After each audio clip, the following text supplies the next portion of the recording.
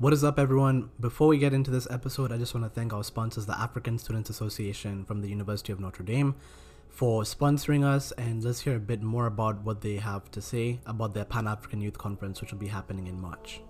Kwame Nkrumah, Julius Nyerere, Nelson Mandela, Patrice Lumumba. The historic mission of that first generation of African leaders was to liberate Africa from the throngs of colonialism and imperial domination. Thomas Sankara, Yoweri Museveni, Jerry Rawlings. The historic mission of the second generation of African leaders was to consolidate the gains from independence and to set Africa on the path to socio-economic transformation. As the current generation of young Africans, we too are faced with an important task of first, discovering what our historic mission is as a generation, and secondly, deciding whether to fulfill or betray that mission. Thus, the African Students Association of the University of Notre Dame will host a virtual edition of the Pan-African Youth Conference, which will bring together a Pan-African network of university students from Africa and across the world. Participants at the conference will grapple with 4 critical questions that are pertinent to our understanding of our historic mission as a generation. 1. Who are we as Africans? Where are we as a continent? How did we get here? And most importantly, where and how do we go from here? The conference will feature a keynote address from one of contemporary Africa's foremost thought leaders, Professor Achille Mbembe from the University of Cape Town. We invite you to be part of a Pan-African network of young Africans seeking to discover the historic mission of our generation and to fulfill it. Africa needs you. Will you answer the call? To register for this event, follow the link in my bio on my Instagram or my TikTok. Let's get right into the episode. We are back, everyone. This is episode 2 of Pariah Nation. Today, we're going to be discussing the pitfalls of African leadership. And I have 2 very special guests with me today, Trevor Luere and Iyuna. Would you just like to introduce yourselves? We'll start off with Trevor. Hi, everybody. My name is Trevor. I'm an economics student in my 3rd year at the University of Notre Dame. And I'm originally from Uganda, excited to be part of this conversation today. Perfect. And let's hear from Iyuna. Hello, everyone. My name is Iyuna. I'm Nigerian. I go to the University of Winnipeg, Canada. I'm studying sociology and film. I'm in my 3rd year. And I'm also a socialist. So. Perfect. I'm really excited to have you guys on. As I said, this is going to be a podcast that I think is one of the most important ones that we've done, because I've noticed one thing in the discourse of African politics and, if you're looking at economic growth, all these different things, it all comes under the umbrella of leadership. We're all looking at who is, going to lead us out of, this post-colonial era that we've sort of entered into. We know a lot of our economies are monoculture economies. We're trying to find a way to be able to progress, at the same time bring down the poverty levels and to be able to provide opportunity. And we have recently seen in the last 10, 20 years, this idea of Afrofuturism, an Africa that is progressing, one that is futuristic, one that will be leading the world in terms of the economy, etc. So obviously, when we're actualizing these ideas, we need to think about who are our leaders. And arguably, I've heard most people say that Africa doesn't exactly have the best leaders. So let's hear from, just to sort of break the ice a bit, I want to know from each one of you, who is your favorite African leader and why? Let's start off with Trevor, and they can be alive or dead, by the way.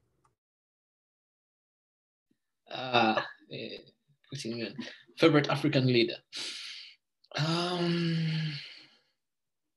I think Kwame Nkrumah. In as far as his distillation of Africa's problem is concerned, and the prognosis he made of what we need to do to finally emancipate ourselves totally, both politically and economically, especially in the question of Pan-Africanism, the eventual political integration of Africa, and the economic integration. Which I'm happy has started to take root under the Continental Free Trade Area that got underway on the 1st of this month. So there's a lot to pick from, but Nkrumah will do it. Yeah, no, I think a lot of people, Nkrumah is one of the favorites of a lot of people. A lot of people don't know that he had, I think it was 5 assassination attempts. He barely escaped like with his life. And a lot of people don't realize that. Obviously, even the CIA, they knew that there was a coup that was going to happen. And they didn't like Nkrumah. And even when he was flying over to, I believe he was trying to sort out the sort of the issue in Vietnam. And from there, he was just sort of taken off out of his position, And I think it just goes to show, like, that first era of leadership was more like, it was more like, if I can call them dictators, people wouldn't really have term limits. And it makes us really wonder, like, these are the visionaries, right? And right now we sort of look at them now. Is it possible that we see them differently now than they were seen by their own people back then? That's something we might delve into later in the podcast. But let's hear from EU now. Who's your favorite African leader and why? I think it's Kwame Nkrumah too, because Kwame Nkrumah was very instrumental in the end of colonization on the continent. Kwame Nkrumah was a great African socialist. He was a person that he led by example from what he did and what he wrote. You can, like, there's no contradiction between like those two. And like the leaders of today have like co-opted some of his ideas, like the free trade agreement that they signed January 1st was Kwame Nkrumah's ultimate goal, but unfortunately that didn't happen during his time. But yeah, I just feel like the whole continent at large wasn't really ready for Kwame Nkrumah when Kwame Nkrumah was alive. Yeah, no, I have to agree with that sentiment. I don't think that. I mean, that time was like, it's a bit of a crucible. There was a crucible of ideas, just sort of, it was heating up. People were debating, oh, do you want to be socialist? Do you want to be capitalist in this era? And there was so many different ideas. And of course, there was foreign intervention. We can talk about leaders like Lumumba and how the Katanga province, how they surprisingly just decided to secede after independence, and how Lumumba started, talking about how he wanted to nationalize the mines and all of the national resources. He wanted to nationalize all of that. And then somehow the Belgian soldiers stayed behind in order to keep peace. I mean, yeah, foreign intervention was very much a real thing. And I feel like to an extent, that's really just hit out at the capacity that African leaders have to be able to make the changes that they want to, especially in the earlier stages. And we'll discuss the impact that that's definitely had. I think for me, if I was to look back and look at a leader and say that, damn, this is someone I really look up to, it had to have been Thomas Sankara. So yes, he did see his power in a coup. And yes, there are obviously things that he did that I didn't agree with, but I really respected him for the fact that he lived a humble life for a leader. Apparently his only possessions were his bicycle, and it was a guitar that he was given for his birthday when he was really young. And he lived in a very modest home. He stopped desertification by planting trees along the desert line.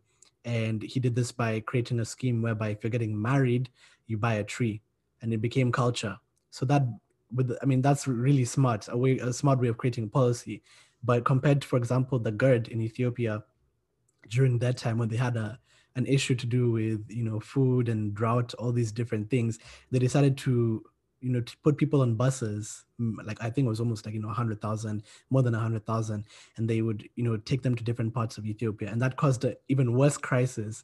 So if you look at obviously the leaders back then, there's definitely people like that have done a lot for their countries. Even, for example, when we talk about Sankara, the mass vaccinations, I think it was polio vaccinations of the youth, the literacy rates. So these things are definitely like unheard of, and this was only in 4 years. People could only ask or speculate what he could have done with maybe 10 years. These are things that we have to sort of ask. But I mean, it's definitely a good start. And I think we will now delve into, the modern day. I want to ask you guys, what is your general opinion on the state of African leadership in the continent today, with term limits being extended, many leaders not doing it for the sake of their countries, but for the sake of filling up their pockets? I mean, what are your opinions on that? Let's start off. Anyone can talk. it's just really in shambles, to be honest. I don't think you can name 5 or 10 good African leaders. They're all just the same, to be honest. Like with the Uganda situation, no African leader even said anything about it. Like, where was the African Union? I thought we had an African Union. They are not even doing anything about it. No one is like, you know, saying anything about it. So it's just really, really, like, I don't know. It's just all over the place. And even with the situation in Nigeria, so the NSAR situation, like, they didn't say anything, but they were tweeting, like, they're tweeting about Donald Trump or congratulating Biden. Like, it doesn't really make any sense. I don't know. I think it is generalizations are dangerous, first and foremost, but I also think it's important that we contextualize this, our judgments of African leadership today within the unique circumstances obtaining on the continent. And so on that basis, I think it's difficult to make a sweeping statement that all African leaders are good, all of them are bad, or even all of them are mediocre. It must be certainly taken from on a case-by-case basis.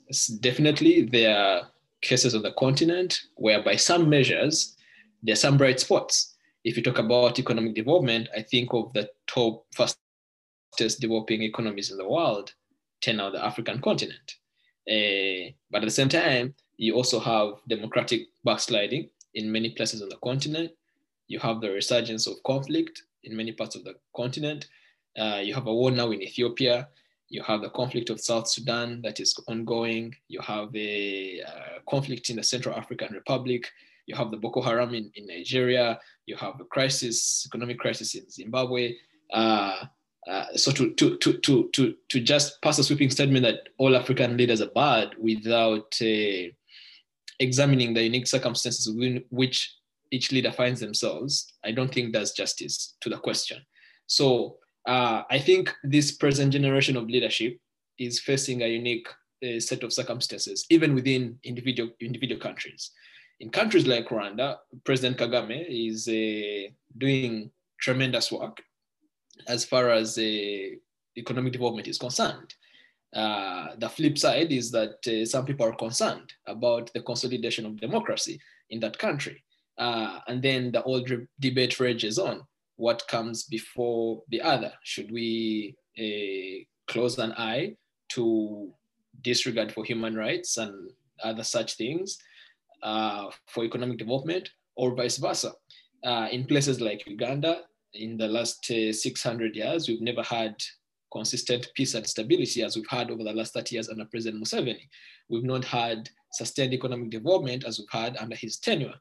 But the longer he has stayed, the more his democratic credentials have been brought into question.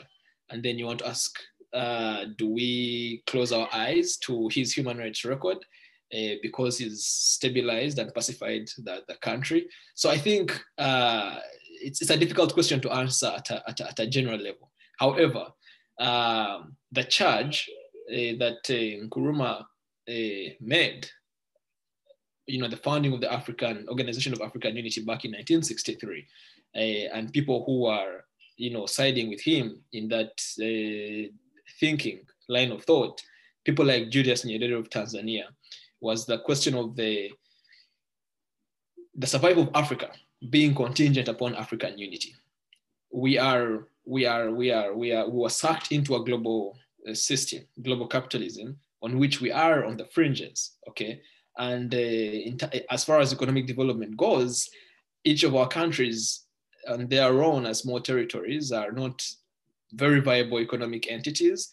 And so unless we have some integration at an economic level, it becomes difficult for us to have meaningful economic development. So on that front, to the extent that we have failed to heed the call of those who have come before us, the Nkrumahs, the Nyereres, the Samora Machels, to consolidate African unity in real tangible ways, I think that it's still evading our leadership, and that's an indictment on them, the failure to accelerate the process of African integration. But again, there's progress being made now. with the African Continental Free Trade Area, which is definitely a move in the right direction. So I think every specific country is faced with its unique challenges. And I wouldn't be surprised if African leaders do not comment on issues happening across borders, not because they do not care, but because the principle of sovereignty is a real thing. Okay, what right does President Buhari have to comment about happenings in Kenya? That is interference. And then we must ask a question: what comes first? Should we completely close our eyes to real important questions of the sovereignty of nations, that no one else should have a right to interfere in those affairs? Or should we have a leeway within Africa that peers should call out each other in the face of concerning events that are happening in those places? And it's not that easy, okay? Because you comment on somebody's domestic democracy record and they're your trade partner and they can retaliate in certain ways. So I try to avoid trivializing these issues because it's much more complicated. If you comment on the situation in South Africa, South Africa can retaliate in a certain way. Okay, so the principle of sovereignty, of respecting each other's sovereignty, is important, but also in conflict with human solidarity around values that are important, that we cherish as a continent. And that still hasn't been resolved, not only at an African level, but at a global level as well. So I think we must evaluate every case in its unique circumstances in each African country. And so my judgment for me passes at the level of the question of African unity, of integration. As far as progress that is concerned, I think the present generation can do much better on that front. Yeah, no, I agree. It's a very multiplex question. And I decided to make it general just to, so we can be able to explore a bit more nuance on the continent and realize that, yeah, it's a big continent. There's 54 countries and there's so much involved in leadership. And I mean, what are we going to define as leadership? I would say that, I mean, in this context, we need to have goals, because leadership, if you're leading someone or leading a group of people, you're leading them somewhere. So the question is, where is that somewhere? Is it economic development? Is it better, political systems or better institutions legally? What exactly do we want as the African continent? Which is why I think that for now, what we're looking for, I'd say our first priority is possibly, and we can see this being, as a common theme in most governments, is to sort of uplift the main or the majority of the population above the poverty line. And not the poverty line as defined by the UN, for example, because that has its own. I mean, I don't know how you're going to define the poverty line for the entire world and expect it to be consistent, right? But in our own way, shape, or form, like, are we really pleased with the numbers of our population that are below, in quotes, the $1 a day line? I mean, that should be something that we should be focusing on. And if you look at most countries that are trying to do that, you'll see how aggressive the policies have been. For example, with Ethiopia, the Grand Renaissance Dam that they're building. It's like they went to the degree that they actually circumvented a World Commission on Dams protocol for building a dam on the same river as other countries where you're an upstream nation. They circumvented all of those protocols because they knew about the economic benefits that it could be able to generate. And I think that what it'll do is, obviously, it will be able to make a lot of Ethiopians get jobs, first of all, because of the electricity that they're providing in these rural areas, the electrification of rural areas. All of this will be able to allow people to be able to be provided jobs. So far, it seems like it's sustainable on that front. But now there's the question of Egypt. Will Egypt have enough water for its agricultural sector? I mean, this is literally how it's been manifesting, if you want to consider that. And I think when Trevor brought up the point of Africans uniting, in this case, yeah, this is one other example which shows that we really have to unite, because a lot of the things we're sharing, we're a huge continent with a large landmass. So we have to really share with each other all these different resources and cooperate in our own capacity. And I think I do want to also state, in relation to, democracy and all that, Trevor did bring up a very good question. It's going to lead us into our next sort of section. He talked about democracy and economic development. And what you actually begin to see is that with democracy, with a larger middle class, or if your economic growth is heightened, then you have a higher chance of being a successful democracy. And this is actually what Dambisa Moyo argues in her book Dead Aid.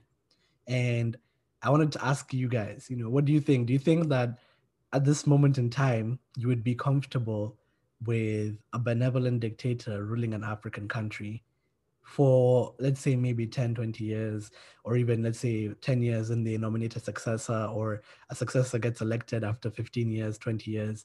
And then now you have another dictator. And then when you think we're ready, we now shift to a democratic system. What do you think that would do? Or, and obviously I'm asking a very general question, but feel free to specify specific countries. But I want to know what you guys think about this sort of paradox we found ourselves in with democracy and economic growth.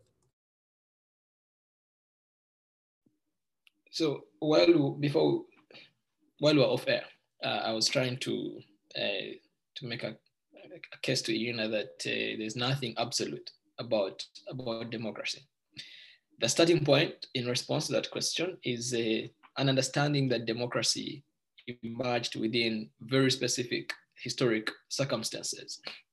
When you had Europe evolving from a slave society into a feudal society, and finally into a capitalist society as it is today, democracy emerged under those conditions because the bourgeoisie class that had overthrown the feudal lords wanted to guarantee for itself political equality.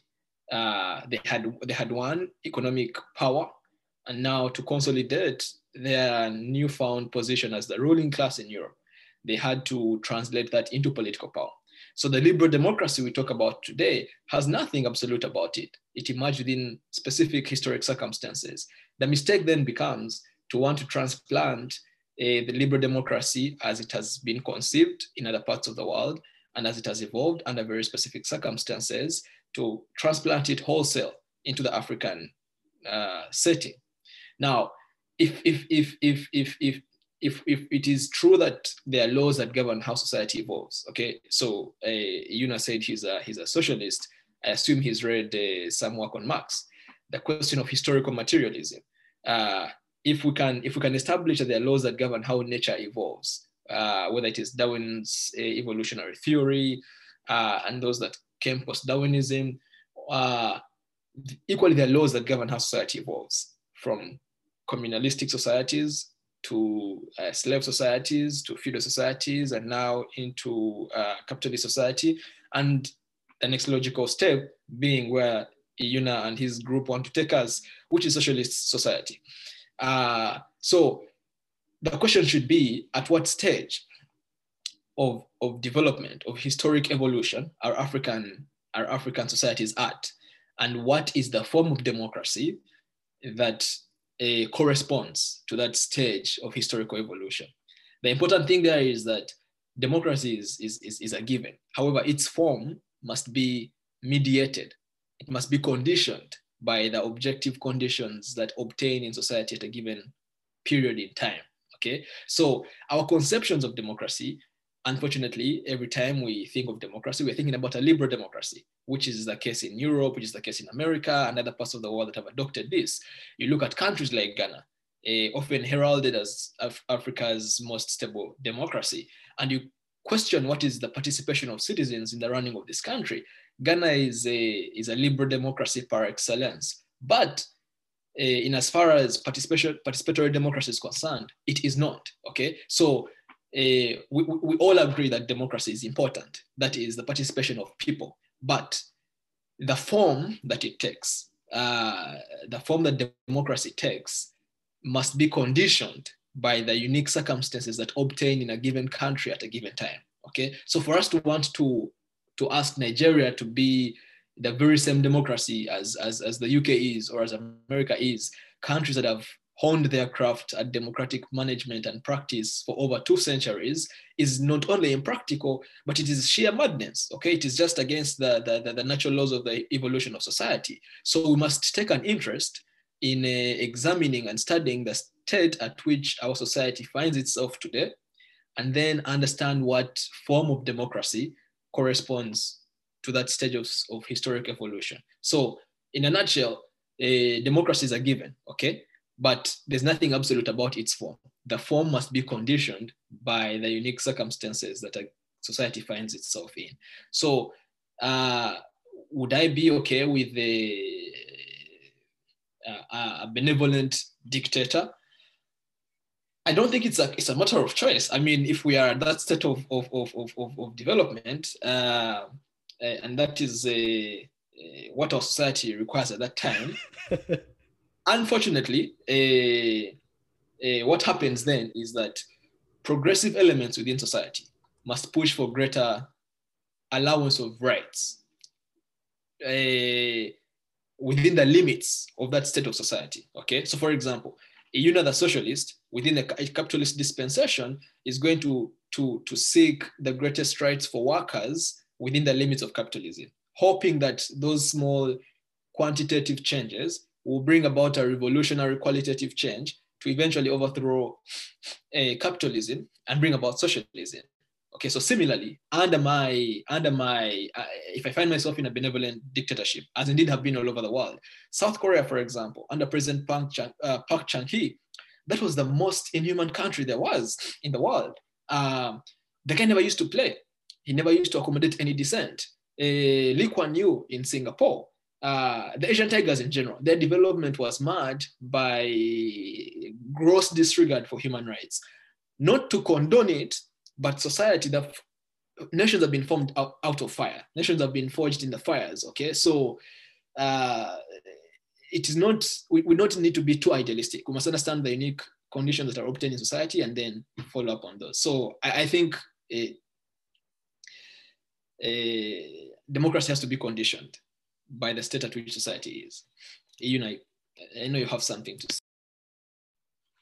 I think by by historical materialism, you can understand that Africa's social evolution was disrupted by by European capitalism and imperialism from the forms of slavery and colonization. So you can't, because of this, you can't just apply liberal democracy like Trevor said to the African context. You have to consider the social states at which each African country is, or the whole continent at large is, and then you create a new democracy or a new style of democracy that fits how the country is at the moment.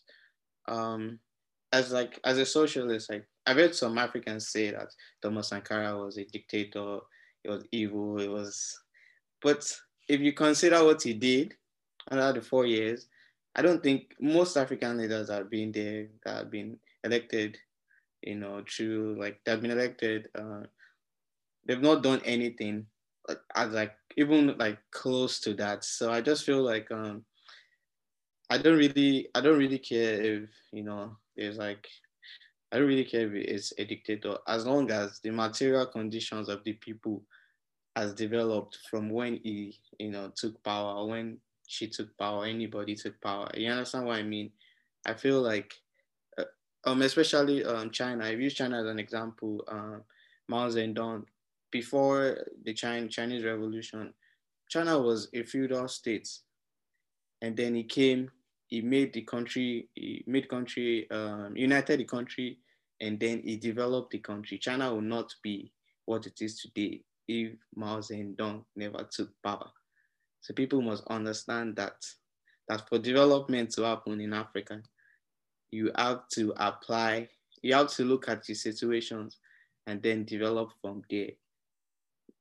Kwame Nkrumah's government was disrupted by this bourgeois, liberal, democratic thinkers that took out his government because he was a dictator, so to say. But then when you read Kwame Nkrumah's book, Dark Days in Ghana, he highlights the success of his administration, and you can see from when he took power and when his school in 1965 when it happened, he was able to take so many people from poverty. He was able to give free education. How many liberal democratic governments can give free education or healthcare to to even the middle class. I'm not even saying to the middle class, they cannot offer anything to the middle class. Most of them are just puppets for this for the Western imperial powers. Like, look at Congo today. Why do you think they took out Lumumba? So many questions. So I think if Africans look at this very well, I feel like there's some Africans that subscribe to liberal democracy, but then praise people like Thomas Sankara and like Kwame Nkrumah. But then they don't understand. I'm sure if they lived during his time, they will have called him like an ugly dictator that's against human rights. But you have to understand that if the material conditions of the people increases, it's better because it obviously drives the economy forward. Yeah, no, I want to add to that. I think you guys have brought up very, very interesting points. I think I'm starting to see a bit of a hierarchy of needs here. I mean, we have this idea of Maslow's hierarchy of needs, and a lot of people talk about, are people going to really care about, for example, minority rights or specific kinds of rights, or like, political consciousness? Are they really going to care about that when they don't have food on their plate? So that's the first thing. That's the first thing. It's like, will people really care about democracy when there's no food on their plate? And that's one thing that we need to like look at. It's like, that makes us question. I mean, I've heard people argue from this perspective. It's like, people don't really care if you're a dictator or if you're democratically elected. As Yuna said, if you're putting food on the table, then that's something good. And once you allow people, and I believe me and Trevor had another discussion about this, when you start allowing people to have the basic needs from food, housing, education, water, that's when they start to develop and develop and develop. And then their minds sort of have more space to be able to like take in ideas like, okay, you know what, we should probably get democracy. And there's more nuance in society because there's more opportunity. And that can even lead to things like industrialization, when people are more qualified in terms of like, skilled labor. Some people want to become entrepreneurs, some people become professors, continue the cycle of education, etc. So, I mean, that's one thing I need us to also like look at. And I'd say that when you look at it from that perspective, it really just depends on, obviously, as I said, as Yuna said, it's like, is someone going to get the food on the table? And now I want us to actually look at some data here. So if you go to page 50 of Dead Aid, what you're going to find is that there's a study that shows that democratically accountable governments met the basic needs of their citizens by as much as 70% more than non-democratic states. That's the first one, right? And when you look at that, it's like, that's the way to put food on people's plate. But now you see we're getting into a bit of a paradox situation, because it's like, oh, if you have a leader that is democratically elected, they might be able to meet the needs of their citizens at, like they already meet the needs of the citizens 70% more than the current leaders that exist in non-democratic states. So now, should we go for a non-democratic state? That's the question, right? That's one. Yeah, go on, Trevor. Yeah, no, I think that is, I don't think that's a correct interpretation of that data. It's also be interesting to see what countries are included there, because reverse causality is a real thing. It might very well be the case that countries developed first, then they became democracies, and so their ability to provide for their citizens was not enhanced. Like the causation was not, the direction of causation wasn't become democratic, and therefore you have the economic means to provide for your citizens. Rather, build an economic base, and then democracy comes, but it finds you able to provide needs for your citizens. So I think we must clarify the direction of causation in that fine. Yeah, no, I was actually just about to get to that, because there's another supporting study that actually directs, where it basically shows us the direction of causality as you described it. So I'm not sure, I can't really pronounce the name. It's a Polish name, I believe. It's Przowski, I believe. And in one of their papers called "What Makes Democracies Endure," they found a strong link between higher per capita GDP and the survival of a democracy. So as Trevor talked about, it's basically, there has to be a set economic base, or at least there has to be economic growth for a democracy to be sustained. So if you have a higher GDP per capita, the democracy is more likely to survive. And that's something that we should look at. And I think that for now, the priority, if we want democracy to be able to work, from what we've seen around the world, there has to be a strong economic base. Now, as we've talked with Iyuna, there's different ways that you can be able to achieve that. And I'm basically on the side of, yeah, you can't just import policies. And we've tried this before with the structural adjustment programs from the IMF. We've tried it and it just hasn't worked out. Liberal democracy is not something that might be suitable for African countries at the moment. I think we need to, as Africans, and we've discussed this on another podcast called Does Africa Need Democracy? We've discussed all the different nuances surrounding democracy, leadership, economic growth, etc. And I would come to the conclusion that we need more solutions that are home-based. Even from African country to other African country, it'll change. You can't compare Botswana to Kenya. You can't compare Kenya to Egypt. These are all different sort of states. But I think if I was to go for a specific model, I think when you take into account ethnic groups, all these different things, ethnic federalism seems like a plan where at least there's some level of autonomy if people are living with specific ethnic groups in their country, or if it's stratified along those lines. It's really important to be able to get people autonomy before obviously sort of things break out. But Trevor, I think you look like you're very much in thoughts. What are your thoughts? Let's take the example of the United States, for example. At the founding of the US, despite their proclamations of one country under God, all men are created equal, blah, blah, blah, all that nice sounding liberal jargon, it was not a democracy by any measure, okay? All men created equal was actually very specific. It does not include women. It does not include non-white peoples, okay? Even the Greek city-state of Athens that is touted as the origins of democracy, I'm not so sure of that, but touted as the origins of democracy was itself not democracy as understood as democracy, okay? Because there were classes within society, and only those who qualified as citizens, which was a handful, because then you had slaves, then you had plebiscites, and you had all these people within the Greek city-state who are not participating actively in the life of the polity. Okay, so but the US even granting people a right to vote, whether it was Black people or women, the participation of all members of the territory, all occupants of the territory in how the public life of the polity was run did not happen until just the last century, the 20th century, okay? But America was building incredible wealth, okay? America was building incredible wealth. So if we take the US as an example, and then we say, oh, the US today is democratic, but the US is also able to provide a safety net for its citizens. And then we draw the conclusion that because the US is democratic, therefore it is able to provide a safety net. We miss the analysis at two levels. Number one, what are the conditions necessary for the emergence of democracy? Those are unique and different from the conditions that are necessary for the sustenance of democracy. So when you build a middle class that continues to make demands on the state, you can be guaranteed that the power of the state is going to be tempered more and democracy is going to be sustained. But the emergence of democracy, that is a whole different set of conditions. And nowhere in the world has it emerged from all citizens being able to participate, having political equality, to participate in the life of their country or nation or polity, whatever we might call that. Okay, so I don't even think it's a thing where we have to choose this or the other. Democratization is a process.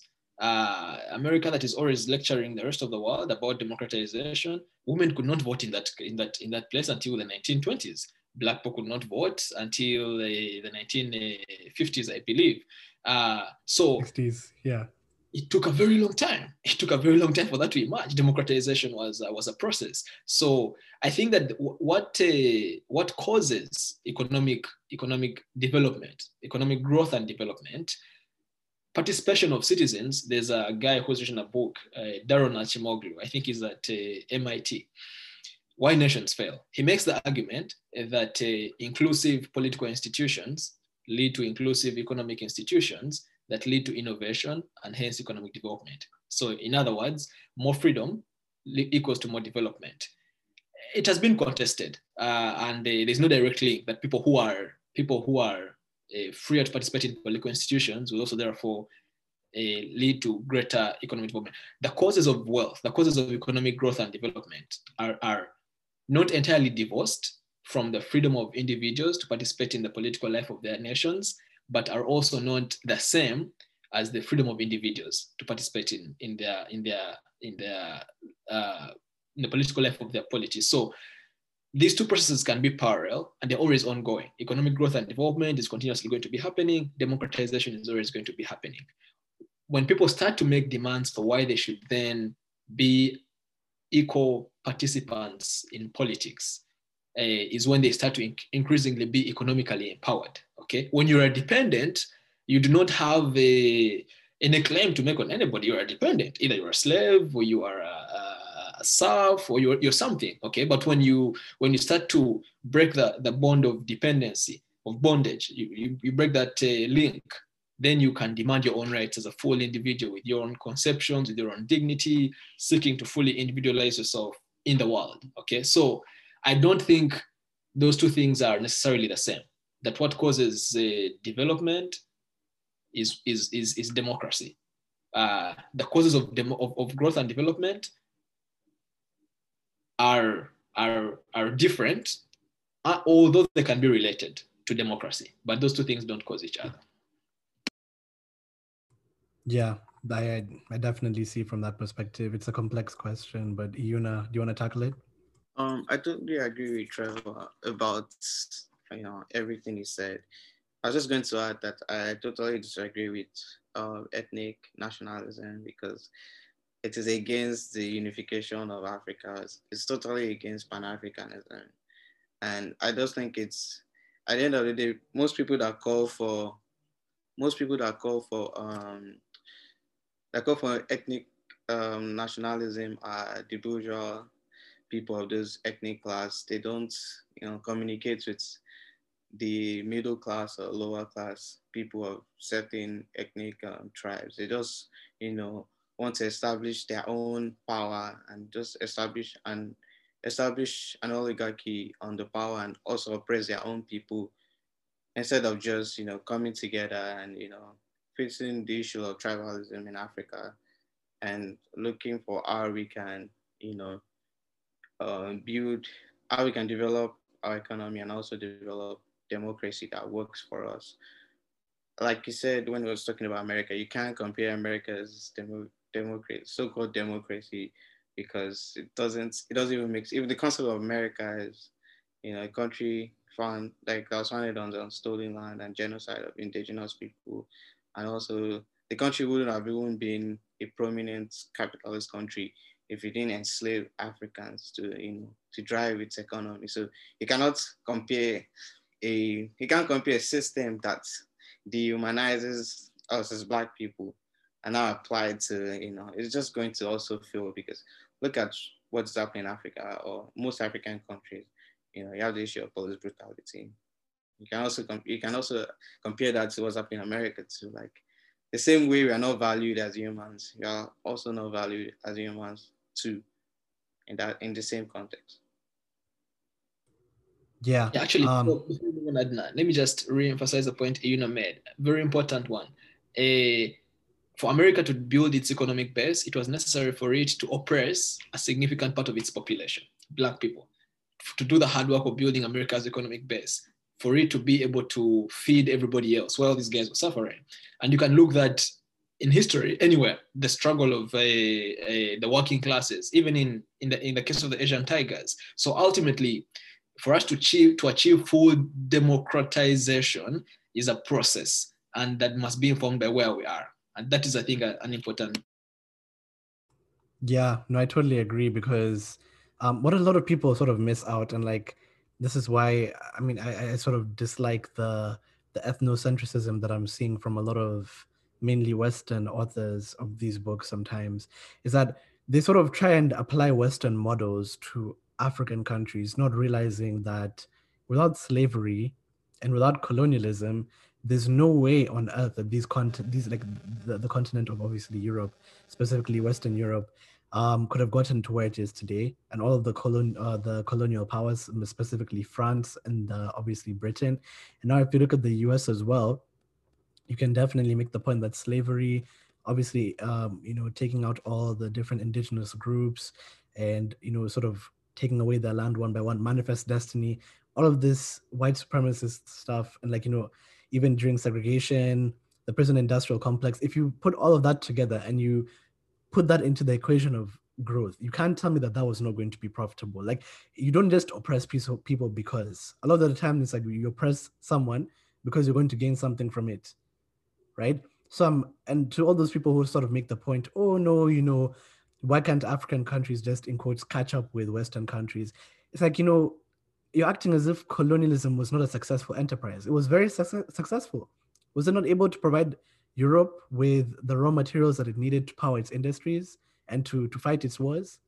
Even if you look at the DRC, for example, and you look at the bombs that were dropped on Hiroshima and Nagasaki, 2/3 of the uranium that was used in those bombs came from the DRC. And I mean, that's really ironic. It's really ironic, like literally. And if you want to talk about how African countries have been able to help, in fact, I've just dropped a bit of an episode this week where I discussed Africa's role in contributing to history. And we talked about, obviously, the shells that were made, especially for world wars, all of these, the different, the shells, the bronze caps for some of the bullets, a lot of that also came from the African continent. Soldiers came from the African continent. So obviously it was a very successful enterprise. So I think it's a bit fallacious to be able to declare that, we as the West have the best system of democracy and governance, therefore you should have it too. It makes no sense to me. It's ethnocentric, and it's disregarding the state of African nations at the current moment. And even just to respond to Iyuna about I was referring to ethnic federalism. So for example, like the system that they have in Ethiopia, where it's very, obviously there's different rural areas where the ethnic diversity is extremely low. So you have literally like one tribe is in like one area. And for example, if one tribe is the one that's taking national leadership, you tend to have an issue because you can have one tribe oppressing the other. But if you have autonomy, at least those tribes that are living in the rural areas, at least they can be able to, with their own norms and their own specific issues, social, economic, etc., they can be able to rule over themselves. But I think that we've sort of dwelt along this issue a bit too long. But that's fine. That's fine. We still have time. But I want us to discuss, obviously, what kind of leader does the African continent want? And I'll start off with, the first characteristic that I want to address in terms of our current leaders. And I'm going to get you a bit of a statistics that we can sort of ponder on. And I want to know your opinion. So the average age of the continent is 19.5. And I think we are the youngest continent by median age. Why is the average age of leadership on the African continent 65 years old? This is a thing. Do you think Africa needs younger leaders? And obviously I'm saying younger leaders in terms of contextualizing things, being able to see from different perspectives. I mean, think about it. Some of us were literally born, and this leader was still alive. Like they were like maybe 10 or 20 years into their leadership. I mean, a lot of young people are out here talking about, we need younger leaders in terms of, and democracy speaks obviously about representation. Should that be a priority for us? Should we get more young people in office? What are your thoughts, Trevor? Wanted to go first. Let me take a stab. I'll go after him. I think being like a young person is not an ideology. So I don't really, I'm not really big on the representation of being like a young person in politics. It's about like the system, If a young person is going to come, a young revolutionary leader is going to come, and he has showed the people that he can lead the people, why not? If he's in his 50s and he has showed the same qualities of leadership and the people agree with him, it's a matter of what does he have to offer. It's not a matter of age. You can have, like Thomas Sankara was young. Lumumba was not, Kwame Nkrumah was a bit older than most of them. So it's really about what you can offer. It's not really about your age. And I feel like Africans shouldn't dwell on, or you should not be too big on this representation of age. It's just like a representation of Black people especially in the American context, in a bastardized system. To me, I don't really care about representation. I care about how the system is being implemented. I really care about the system, not really about the representation. No, I totally agree with that sentiment. Leadership is not a question of biology at all. It's a question of ideology. Ideology meaning we have a very clear diagnosis of what the problems of our society are, and then we can make a correct prescription of how we should treat those problems. And there is nothing about age that guarantees those things. And there's nothing about age that should entitle us to make claims on leadership. However, young people are a very important social force in any society for two reasons. One is that inevitably they're going to take over the reins, and so they must be groomed in leadership. So they must be involved, not necessarily taking over the system. If they have the capability, the competence to run a system, they should definitely take it over. But for them to learn, patient learning is also important. But secondly, young people, we represent usually rebellion, and rebellion not turning society on its head, but being a mirror for society, to remind society of what its aspirations are, and to whip it into a sense of urgency to move faster and quicker in the direction of those aspirations. Because when people grow older, they get a sense of complacency. The world is like that, I cannot change it, and therefore I have done my part. When we young people start to come into our own, we remind society that, the frontiers of possibilities can be pushed out further and wider. And our energy is going to be employed in the direction of doing exactly that. We demand to be trained, to be given a chance to learn, so that we are able to ably take over from you people. So it's a very important social force internally that must be handled carefully, because it can be destructive, but biology is by no means an entitlement to leadership whatsoever. Sorry, do you want to say something? Yeah, go on. Okay. I was just going to say that like the youths are the reflection of the society. So, especially like in the African context, you have to look at how, you have created this culture of oppression. So it's like when the youths get there, if they don't have any ideology guiding them, there's no like assurance that they're going to even, do anything like different from, the older guys that are there like at the moment. So it's just a matter of ideology. For sure, the like young people in Africa have like so much power. I think the most important thing that they should be doing right now, or we all should be doing right now, is getting ourselves involved in politics, in the sense that getting ourselves involved with class struggle and class consciousness, and then so we can apply that into like a bigger force, into a bigger like, political force. Yeah, I think I'm going to register some slight disagreement. So I don't necessarily think that age is this magical factor, but I think the African continent is in a very, very specific situation. Whereas we've stated, I believe the average age on the continent is 19 years old. And I mean, just think about that for a second. And the average age of a leader is 65 years old. It's a massive difference. And I think that they should, instead of, for example, I'm not just saying, oh, therefore we need no old people in government. That's not what I'm saying. I think that there needs to be some element of coordination between younger generations and older generations within the framework of politics. So we need a large amount of youth, possibly even a representative amount of youth in government, or at least in civil society, to refresh these political institutions with new ideas.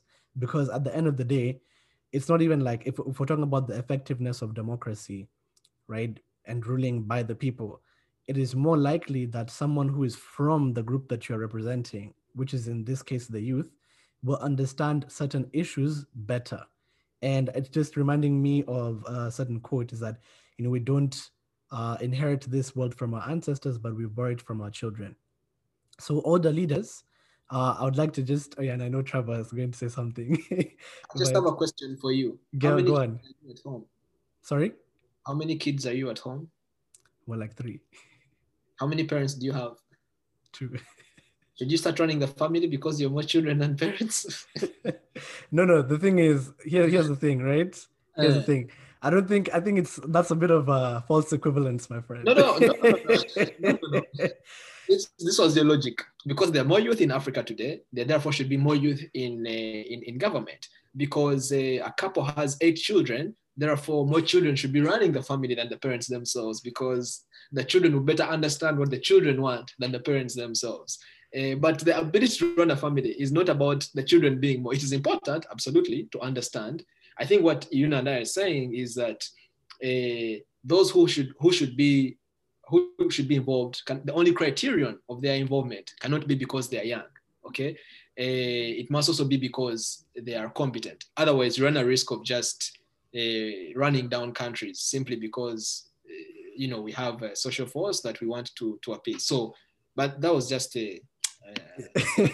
Let me explain why that's a false equivalence now. I think a family works radically different than a government. And I mean, you can argue from different perspectives that, the family is the basis of, civil society from a micro perspective.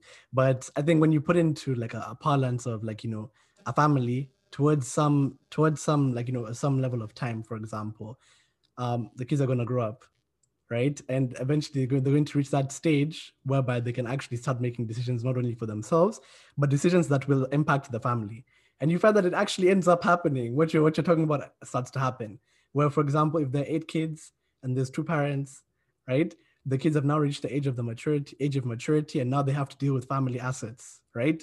And now, obviously, who does it make sense to take the reins? Obviously, if you look at the parents, the 2 parents will just start to, if they have the certain ideologies, but now the 8 kids are the ones who arguably have more time in life to live and to reap the benefits of the assets, who benefits more from being able to take over the family, right? But if I now apply that in the case of government, right? I mean, obviously you have to be competent. We're not here, there've been several young leaders. Let me make that clear. Several young leaders in the 30s who have risen to power on this continent, and they have ruined their countries, right? But all I'm saying is that because of the level of the population of youth from a representative perspective, it would be good to see more youth in politics, but it needs to be a coordination between the older generation with the experience and the youth with the new ideas. If the older generation is cut out from that process, then the whole house of cards begins to fall. If the youth are also equally cut out, then that's where you're going to start having issues. So it has to be something that's, a bit of a cycle. That's how we should start. And I totally agree with Trevor that there needs to be some element of training and some element of raising young people to become leaders, and it needs to be a coordination process. Completely agree. That was one of the things that colonialism did to us, obliterating those training schools into adulthood, into responsibility that we used to have. Now they're no longer there. Okay, we want to go into government with our own impression that we have of the world, sometimes incomplete, sometimes false, and sometimes it's been ruinous, as you've stated. But definitely more young people should be involved in government. But it's incumbent on us as young people to interest ourselves in learning, because age alone shouldn't qualify us to be there. Facts. Yuna, go ahead. Just to add to everything that's been said, I just feel like they're like, obviously there are some like the older generation that are not involved in politics that should be involved in politics, but because of how how the politics in Africa works, I think those are the people that the young people should gravitate towards, not the current people in power. Like, you understand what I'm saying? Yeah, that's what I'll say. Yeah, no, and as we begin to come to the end, I think we'll just discuss one last part, because I think a lot of people, a lot of young Africans are now starting to get this sort of energy. And I want us to look at it from a bit of a critical perspective. A lot of us young Africans are very impressionable. We've now sort of hopped onto the bandwagon of Pan-Africanism. A lot of people are starting to find that idea more popular. But there's also a lot of the youth that are looking for, specifically in quotes, populist leaders. And by populist, we just mean people that are they have this ideology that's expressed by a certain group or party, sort of a part of society, and they're sort of just taking that view, and they're saying that I'm going to rule as a leader of the people, and not this the government that in quotes the people who are dragging this country down. And that rhetoric has actually become very popular in being able to whip up votes. We've seen the likes of people like Bobby Wine, and we will go into I'm sure some discussion about Bobby Wine later on.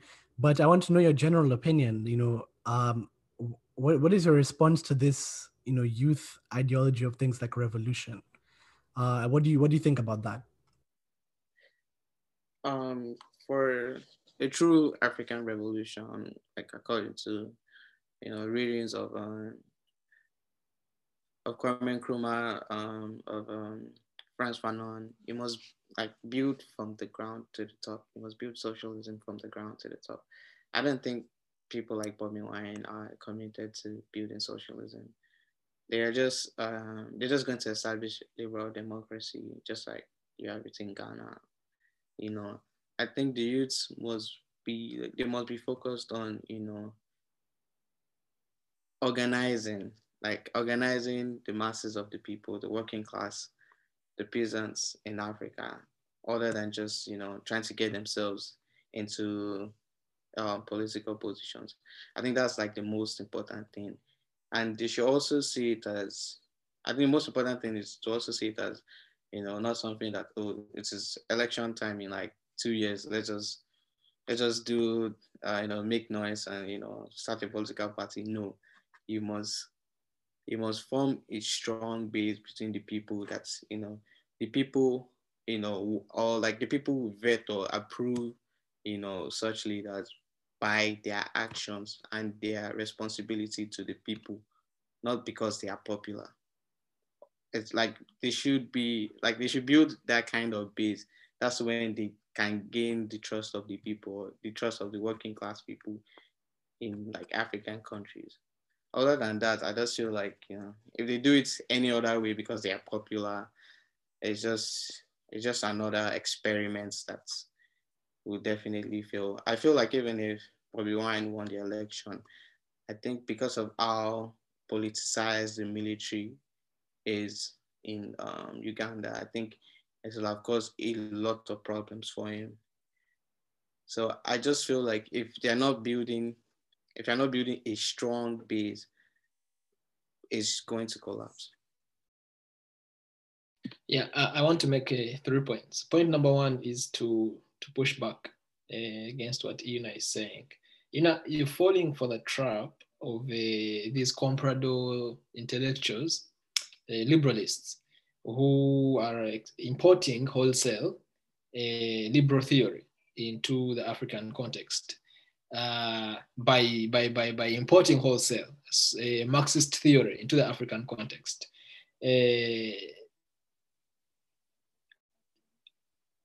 Socialism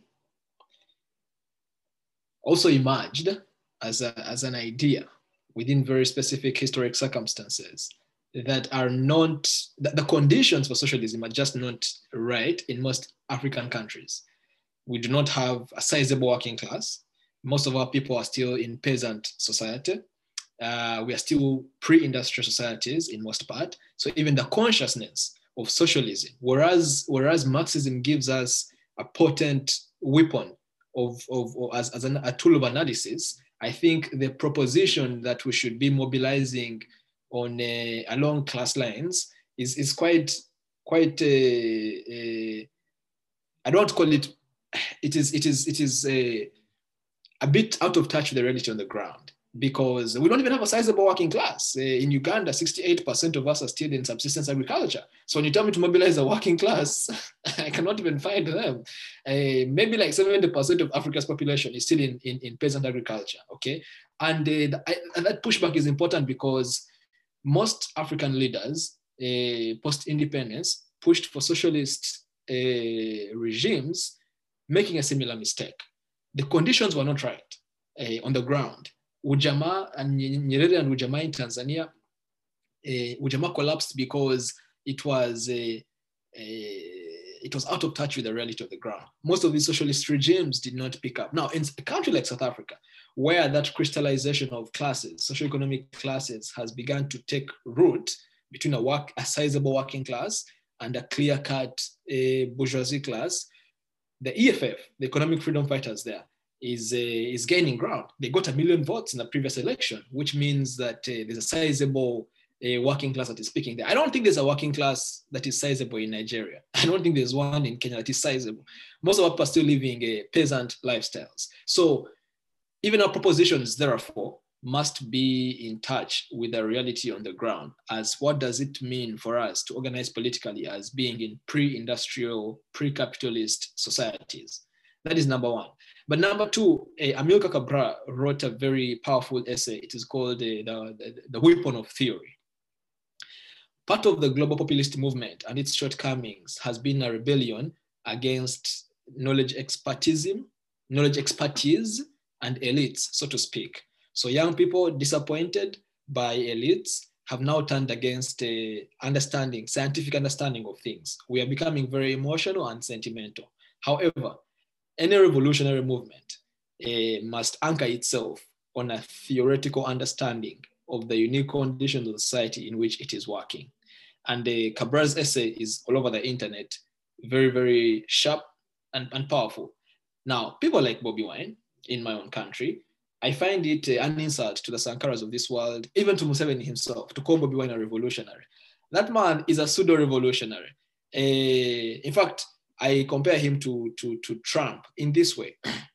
He represents a very important segment of the population. So there are two people. There's Trump the person, and Trump the messenger. Trump the person is despicable. No one wants to associate with him. Trump the messenger carries a very important message. In fact, Trump's support increased in the previous election from 2016. 70 million Americans voted for Trump after what happened last summer. That is crazy. Why? Because the Democratic Party, the liberals on the left, have responded to the wrong incentives, to the wrong motivations of why people are voting for Trump. Similarly, in Uganda, Bobi Wine may not be the most qualified person for president, and I don't think he is. I don't think he's competent enough to run Uganda, but that doesn't mean we should shut out the constituency in the country for which he speaks. Young people, especially in urban areas, who feel marginalized, whose aspirations are growing much faster and much quicker than the conditions that they inhabit within their own country. So if Bobi Wine anchored his movement on some theoretical understanding of the society in which he is pursuing his political ambition, it would probably manifest itself in very different ways. So I cannot refer to him as I think pseudo-revolution, populist leaders who are whipping up the sentiment of the general population against the status quo. But it's unsurprising. It is nothing new. Young people have always been the crucible of rebellion in society. The only different thing now is that because of increased globalization, faster, quicker communication, both nationally and internationally and continentally specifically, we communicate much faster. We know what is happening in different places much quicker than we used to in the past. And so it suddenly seems as if, young Africans are now becoming much more awake than in the past. But the generation of the Musevenis, of the Sankaras, of the Jerry Rawlings, who overthrew military dictatorships, were also much more revolutionary than we are, okay? And they did much more than we have yet done at this point. We're definitely going to do much better than them, but the phenomenon of youth agitation, there's nothing new about it. Only that now in our present epoch, it's being mediated by different forms of technology that make it more amplified and make it seem, much more radical, when it hasn't yet matured to that stage. So I think that we must first make the right propositions in terms of what the basis of mobilization must be. Socialism, we must know what are the conditions obtained within our societies. Number two, we must anchor our political movements on some theoretical understanding, a good, proper, correct diagnosis, theoretical diagnosis of what our societies are in. Thirdly, we shouldn't dismiss populist leaders because they're populist. They speak for an important constituency of the populations in which they come from. First off, I like to say I'm a Maoist, so I subscribe to theories that concern third world countries. So I totally understand what you were saying about theory and conditions of the country and how you apply theory. I just feel like for a country like Nigeria, you must really, really consider class, and you can also compare it to what was going on in China before Mao took over. The landlords owned all of the lands and people were working as slaves on the field and people were dying. And then when Mao came, he redistributed the land back to the people. It's very, very close. And if you look at the working class during that time, there was really no working class. It was like the landlords and the peasant farmers. You can also look at Cuba as an example too. It was the landlords and the slaves working on the fields. So I think you can also apply that same context to a country like Nigeria, or a country like Ghana, or a country like Togo, or any African country basically, because it's still the same. It's still the same thing, but it's just like the middle class or the working class is just a bit like small, I guess. So I think you should not. I think we should not totally dismiss class analysis in the African context. I just feel like, as like a whole continent, we have a lot of thinkers, and everybody or anyone can come together, work together to build a socialism that is applicable to that country. I can understand what I mean. You must build structures that apply to the country. For a country like Nigeria, you have right now there's a crisis. There's an ongoing crisis in Nigeria with the herdsmen. They bring their cattle from the north to like the west, and they have to work. And like I understand that it is culture, but we're in 2021. You have to change that. You have to make sure that before you rear like cattle like that, you have to have a ranch where you have to have a license to get a ranch, and you don't have to. Do you understand what I mean? Because now it's causing serious tribal tensions that can, if the government doesn't step in, it can lead into a war. Nobody knows what can happen because the people in the south are totally against the idea of these cattle rearers, like on their land, and that also like I share the same sentiments, but you must apply like in that kind of situation, you must look at the conditions of that, then apply a good solution to it, which is ranching. Also, if you look at Ghana, I think Ghana is trying to nationalize their cocoa industry. And you must understand that there are peasants, like farmers working on those cocoa fields for multinational companies. So if Ghana nationalizes that, it obviously will improve the working conditions and the material conditions of those farmers working on those fields. So I think when we're talking about theory, we must look at like we must not totally dismiss class or any other thing. We must look at how we can apply those theories um, to the living conditions of our people. I'll give an example. When Fidel Castro took power in the 60s, and then the Soviets representative came to Cuba, and then he told the Soviet representative that they went against Marx, and they were able to establish socialism in a different way as opposed to what Marx wrote. But then this Soviet representative said no, they just did it their own way because it fits their own living conditions. So you apply whatever, because at the end of the day, no theory is absolute. Because every day people look at people's theory or apply it differently. So if you if you use Mao's theory in a place like Uganda and it doesn't work, you can you can tweak it and look at how it will work for everybody. I feel like no theory is absolute. Yeah, I wanted to add on to that, and then I'll just state my opinion on the revolutionaries. Then we'll do last sort of rounding up from every single person. Um, but I will mention, yeah, what Walter Rodney talked about in his book, How Europe Underdeveloped Africa. And yeah, you can see the clear Marxist undertones in the book. But the way he describes it for the people who are listening is there's like, I think it's 4 different stages of society. So at first you have the hunter-gatherers. This is, where you basically just hunting, and you're basically providing for yourself and your the person, let's say that your partner and your family, I guess, if the family structure is formed. And then from there you go into more of a society that's based on agriculture, and one that's based on herding cattle, then slaughtering for food, and then you start to see stratification start to happen. But that doesn't mean necessarily that, okay, it's a socialist society.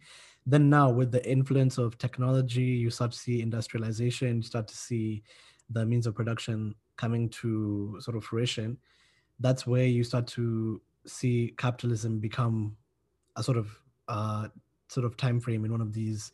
Yeah, I'll just call it an epoch as well. So it's one of these epochs that we go through. Then from there, now you can go into a socialist society.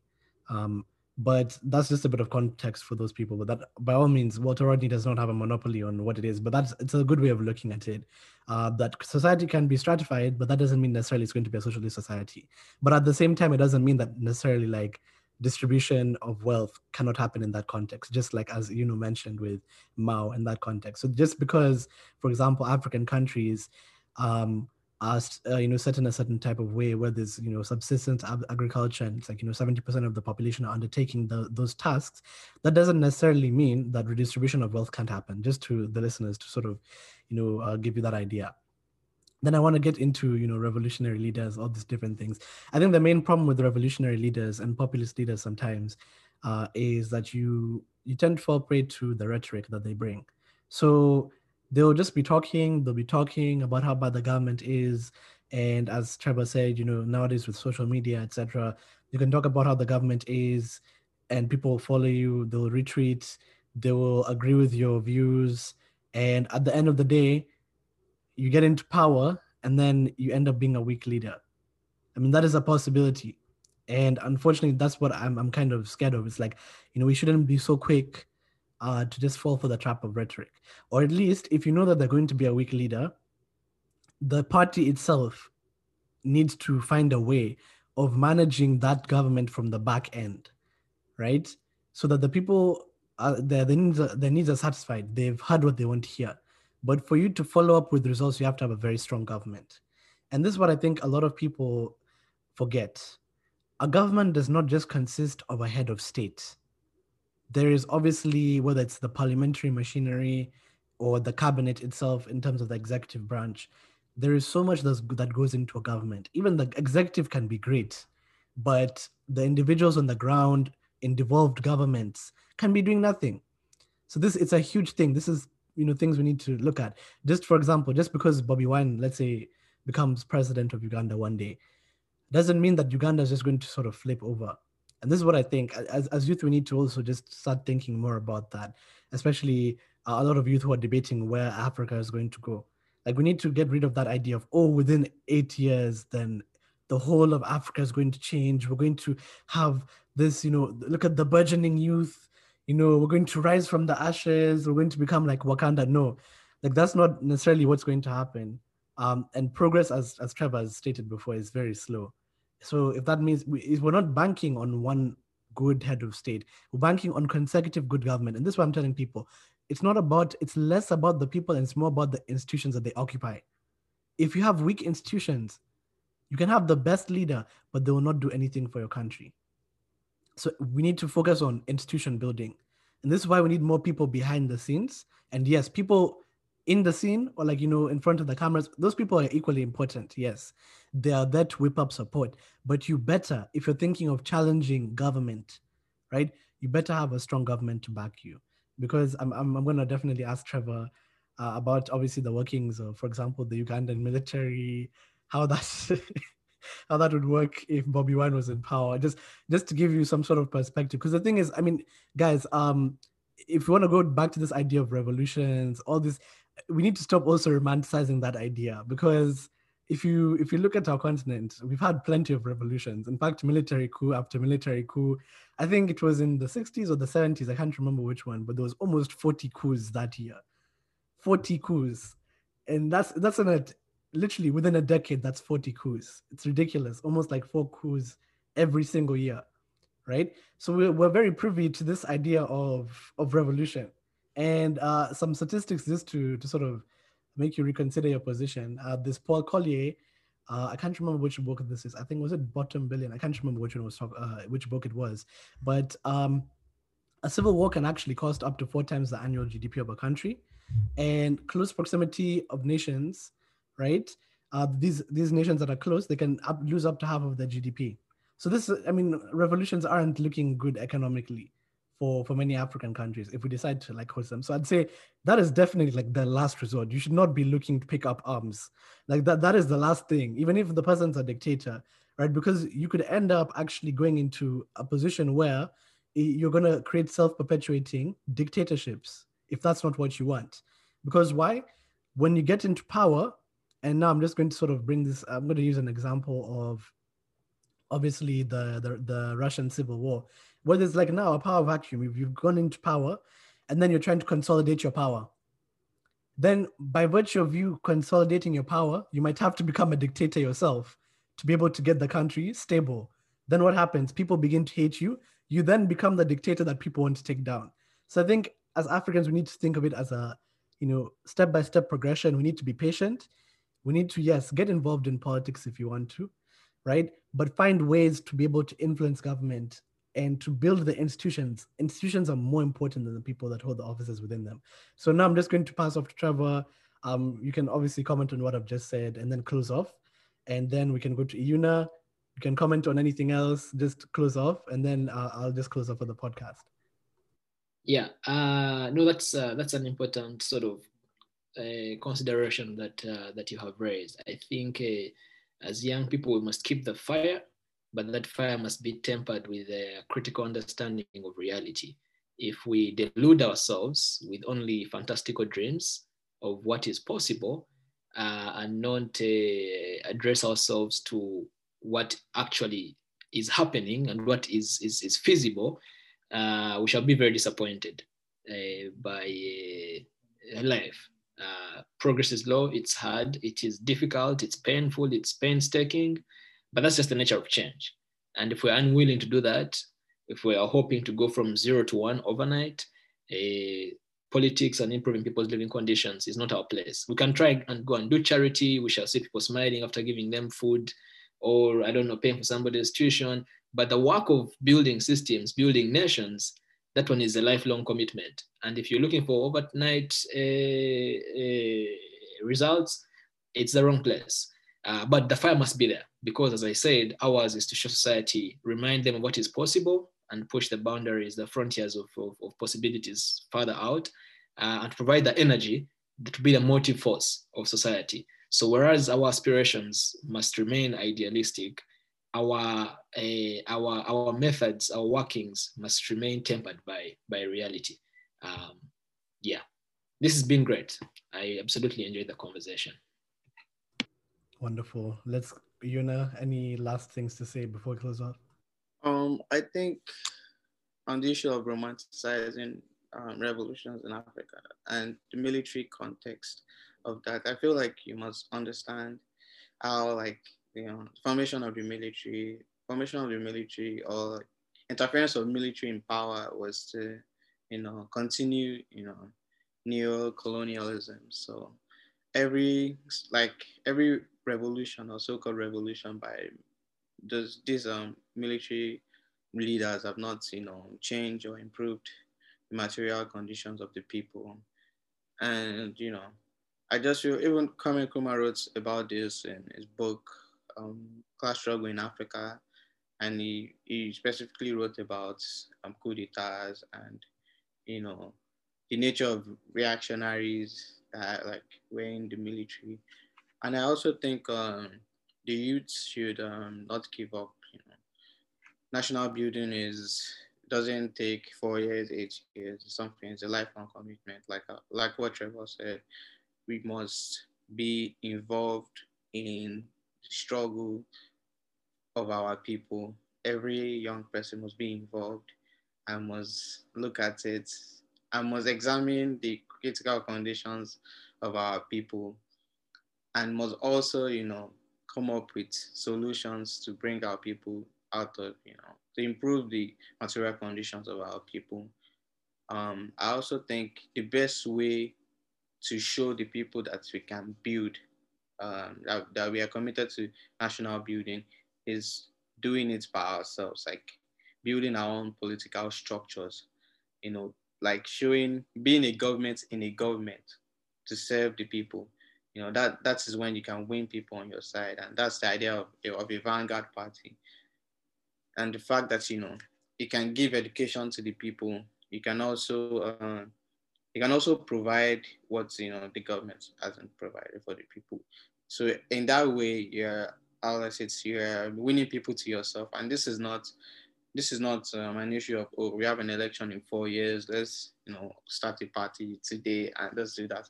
No, it is organization of the people, and also making the average person also being a part of of the party too, because the party must be the representatives, must be the people themselves. Like, it must not be some handpicked people from nowhere and just come to trying to get the people in their feelings to, so that's for their own gain, like something like what Bobby Wine did. But I don't think Bobby Wine is like that. I think he kind of still stands for the people's interest. But if you understand what I mean, there's some politicians that look at they access they look at the condition of the country and appeal to a certain certain demographic of people just to win them over for their own political gain.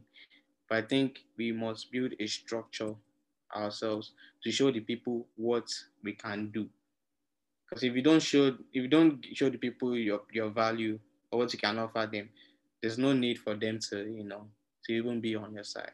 So you must lead. We must lead by by showing the people what we can offer them. I think this was very, very great. Thank you so much.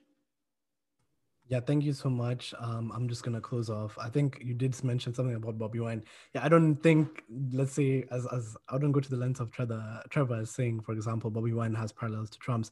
I do get what you were saying, though, in terms of populist leaders. He would count as a populist leader because he's trying to, this is like anti-establishment. And I can Yeah. definitely see the parallels that he was trying to draw, but I'd make the distinction of like there's no scapegoating. And you could argue maybe in quotes he's a good populist, but I think there's different challenges in relation to African leadership. Um, I think we might have to do a part 2 on this one later, guys. Maybe this in another season or so, we'll have to see what we do. But today, because of time, we're going to have to cut it short. But thank you so much for listening. I respect all the different guests that we had today. Thank you so much for taking time out of your busy schedule to be here. To everyone that's listened, much love and respect. And please be sure to go to my link in my bio to register for the Pan-African Youth Conference. You can be able to find my the bio on Instagram and on TikTok if you're interested in that. And without further ado, thank you so much, and I will see you in the next episode.